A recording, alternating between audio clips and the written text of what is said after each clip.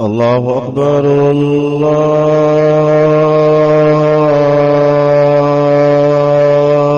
الله أكبر الله أكبر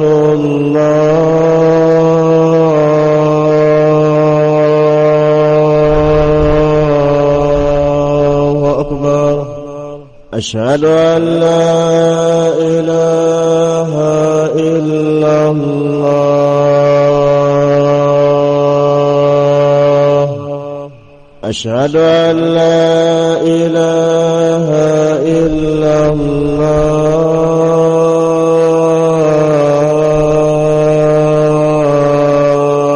الله أشهد أن محمدا رسول الله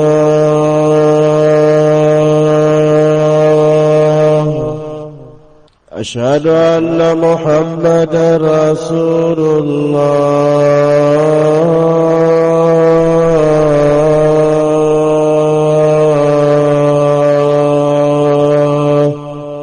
حي على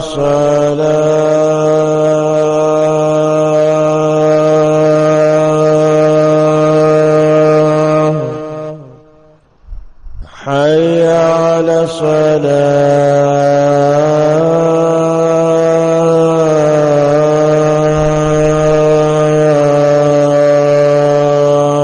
الصلاة حي على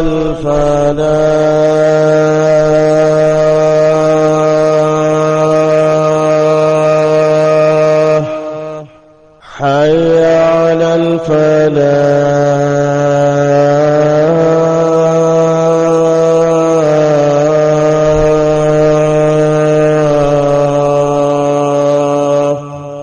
الله أكبر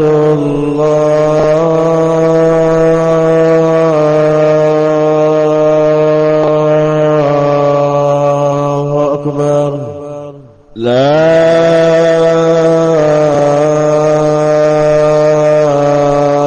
إله إلا الله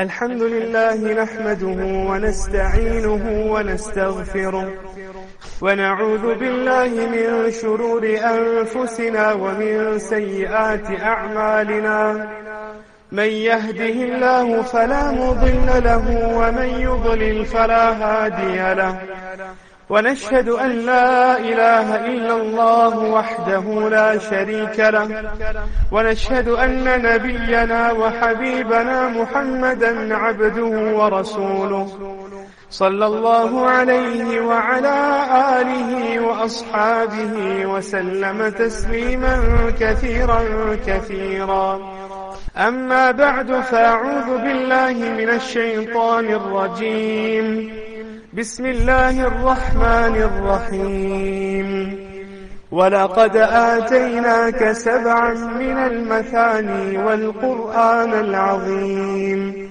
صدق الله العظيم. Respected brothers, elders and friends, undoubtedly it is an accepted fact and it is an irrefutable reality that every verse of the Holy Quran is the undoubted word of Allah subhanahu wa ta'ala, the most accurate, the most authentic. And every verse of the Holy Quran carries such a beautiful message and has a powerful impact on the hearts of humanity. This is because this is the divine word of our Creator subhanahu wa ta'ala. And Allah subhanahu wa ta'ala's words have absolutely no doubt. ذَلِكَ الْكِتَابِ لَا رَيْبَ فِيهِ. At times I will need to swear an oath to add emphasis to my speech. Or at times you will need to swear an oath to impress on the listener the truthful nature of what you are saying. But Allah subhanahu wa ta'ala is not in need of taking any oath or swearing any qasam to prove the correct and the truthful nature and the authenticity of his speech. It is indeed divine. It is the most accurate, the most authentic, in which there is no room for doubt whatsoever. And if we have to understand the ahadith of Rasulullah sallallahu alayhi wasallam regarding the virtue and the significance of different chapters and verses of the Holy Quran, we will then be able to understand that there are certain chapters, certain verses in the Holy Quran that enjoy some extra merit and virtue. They have been given some extra importance and significance by Allah subhanahu wa ta'ala. Amongst these very virtuous, blessed, significant surahs of the Holy Quran is a short surah that you and I recite every day of our life. Not once or twice, but several times daily, in every rak'ah of every salah. What is this surah called? It is often referred to as the surah of mercy, in which Allah subhanahu wa ta'ala makes manifest His boundless, limitless mercy. It is often referred to as the surah of praise, in which Allah subhanahu wa ta'ala exhibits His true glory and praise. It is often referred to as the verse, as the surah and the chapter of cure, that serves as a remedy for all spiritual, also physical maladies and illnesses.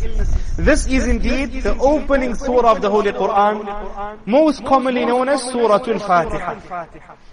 Abu Sa'id al-Khudri radiyallahu anhu narrates that once he was sent out by Rasulullah sallallahu alayhi wasallam on a certain campaign, and they were traveling and passed by a certain tribe. The leader of the tribe was afflicted by a very poisonous reptile. And the people then approached the companions of Rasulullah sallallahu alaihi wasallam. Hal min yarqi? They inquired from the Sahaba, does any one of you know how to treat this person who is in this critical condition? So Abu Sa'id al-Khudri radiyallahu anhu, he says, yes indeed. And he takes this great challenge and this great task of trying to treat this person who was in this critical condition, who was bedridden for some time. And he then approaches this person, and then he starts reciting Surah Al-Fatiha. According to one narration, he recited Surah Al-Fatiha morning and evening for a period of 3 days. According to some scholars and commentators of hadith, he would recite it 7 times in the morning, 7 times in the evening. And the treatment continued for 3 days. The narrator of the incident, and the hadith appears in Sahih Al-Bukhari, he says as soon as the treatment was over, 3 days had passed. By the 3rd night, this man had been completely recovered. He was completely cured from his illness, as if he never had to suffer for. This is the conviction, the certitude, the yaqeen that Sahaba enjoyed on the verses of Quran, the verses of this glorious book that Allah subhanahu wa ta'ala has blessed us with. That indeed there can be nothing more effective and more powerful than the words of Allah subhanahu wa ta'ala. This is also the greatest and the most magnificent surah of the Holy Quran. According to one narration, one of the companions of Rasulullah sallallahu alaihi wasallam stated, I was performing salah in his masjid, and Allah's Messenger sallallahu alaihi wasallam sees me and then he calls me. فَخَفَّفْتُ صَلَاتِي, I curtailed the length of my salah. Upon completing my salah, I immediately went forward. Ya Rasulullah, you called me? Yes indeed. Ya Rasulullah, is there anything can I do for you? And then the Nabi of Allah takes hold of my hand, and then he tells me, أَلَا أُعَلِّمُكَ أَعْظَمَ سُورَةٍ فِي الْقُرْآنِ? Would you like me to teach you the greatest, the most powerful and the most magnificent surah of the Holy Quran? He says, yes, Ya Rasulullah, please do so. I became extremely overjoyed to hear this. And then Nabi alayhi salam tells him, it is these 7 often recited verses of the Holy Quran, known as Sab'i Mathani, the 7 verses that are frequently recited, Surah Al-Fatiha. This surah was chosen to be the opening chapter of the Holy Quran. And commentators explain the reason for which this surah, Surah Fatiha, was chosen to be the opening chapter of the Holy Quran. This is because the noble short surah of the Quran entails the summary and the crux of the entire Quran. That is, the surah entails the message, the theme, and the summary of the entire glorious Quran. Allah subhanahu wa ta'ala begins this chapter, which is the opening verse of the noble Quran. Alhamdulillahi Rabbil Alameen. In which Allah subhanahu wa ta'ala teaches you and I how to praise Him, what words to use to express our gratitude and show our joy and happiness. How do we praise Allah for the numerous favors and bounties He has blessed us with in this world? Alhamdulillah. All praise goes back to Allah. Rasulullah sallallahu alayhi wa sallam in one narration has stated that the best form of dua and supplication is the statement Alhamdulillah. According to one narration, Rasulullah sallallahu alayhi wa sallam is reported to have said, Subhanallah walhamdulillah tamla'ani aw qal tamla' ma bayna as-sama'i wal ard. These two kalimas, these two statements, Subhanallah, glory be to Allah, Alhamdulillah, praise belongs to Allah. It covers the entire distance between the heaven and the earth. This is the weight, this is the power of this word, Alhamdulillah. If we have to linguistically analyze this word alhamd, we will understand that this word hamd entails the meaning of gratitude and praise.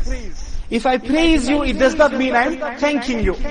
And if I have to thank you, it does not mean I'm praising you. But this word alhamd combines both meanings.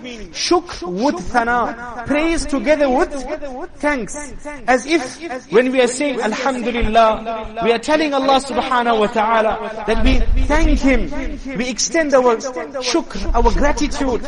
We express our shukr to Him by attributing every praise to Him. This is the power and the weight of the statement Alhamdulillah. According to one narration, Rasulullah sallallahu alaihi wasallam is reported to have said that Allah subhanahu wa ta'ala becomes overjoyed with that person when he takes a morsel of food and then he praises Allah subhanahu wa ta'ala for that ni'mah Allah has blessed him with. After having a morsel of food, realizing that this is his sustenance which Allah has provided him with in this world, and then upon eating that morsel of food, it comes out from his mouth, Alhamdulillah. Allah becomes extremely happy with that person. So Allah subhanahu wa ta'ala teaches you and I in the opening verse of the opening surah of the Holy Quran how to praise Him. And Allah makes it known to us that whatever form of bounty or favor or gift we enjoy in this world, whether it's our health or our wealth, whether it's our children or our families, whether it's our cars or our properties, whatever it may be, remember it is only the favor of Allah upon you. Therefore, none of us are worthy of being praised in this world. Praise belongs to Allah alone. Allah is the giver, Allah is the doer, Allah is also the taker. And ulama have explained, when a person is blessed with a ni'mah, a bounty or favor in this world, then at that time he's being tested to see whether that gives him, does he make him feel proud, arrogant in any way, as if he has achieved it with his own strength, or does he realize and appreciate that this is a favor Allah has blessed him with, for which he needs to be more humble, for which he needs to be more obedient to Allah subhanahu wa ta'ala, for blessing him with these various great ni'mats in this world.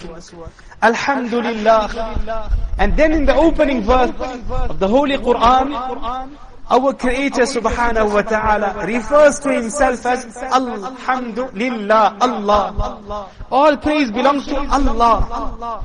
And this name Allah is extremely unique. It is that powerful name which is unique for our Creator subhanahu wa ta'ala, and no one else will ever have this name Allah. Even the false gods, idols of the previous nations or the other religions, no one ever has the name Allah in their religion. It is unique, it is great. Rasulullah sallallahu alaihi wasallam said in one narration that this world will not cease to end. This world will not cease to continue. Qiyamah will not approach until there is one person who is on the surface of this earth saying the name Allah, Allah. And then Allah subhanahu wa ta'ala mentions a few attributes of His. The first attribute that has been mentioned by Allah subhanahu wa ta'ala in this opening verse of the Holy Quran, Rabbil Alameen. Allah is the Rabb of all the worlds. If one has to draw a list of the various divine attributes of our Creator subhanahu wa ta'ala, right at the top of the list will come the attribute of Rabb. Allah is the Rabb of the entire universe. Have you understood? Have you valued and appreciated the meaning of the word Rabb? In various du'as, authentic du'as that we recite the word Rabb in our prayers, in our du'as. Rabbana atina fid dunya hasana. Rabbana la tuzigh qulubana. Rabbi ighfir warham. Rabbana hab lana min azwajina. Ya Rabb, Ya Rabb. What is the meaning of the word Rabb? Ulama and commentators of Quran have explained the term Rabb is used to refer to that powerful being who brings someone from absolutely nothing and makes him into something. At one stage, if we look back, we never existed in this world. We were nothing. Allah brought us into existence. Allah created us, took care of us, and still Allah is doing so. This is the real meaning of the word Rabb. And Allah is the Rabb of Al-Alameen. Ulama have explained Alameen refers to the different worlds or realms, whether it's the jinn world or the angel world, animal world, the insect world. Every single thing is in the control of Allah subhanahu wa ta'ala. So the first opening verse of the Holy Quran, Alhamdulillahi Rabbil Alameen. Allah wants us to understand that He is the greatest. He is the most powerful being. Power belongs to Him alone. Therefore only He is worthy of praise in this world and in the year after. The next verse, Allah subhanahu wa ta'ala draws our attention to His boundless, limitless, vast mercy. Ar-Rahman, Ar-Rahim.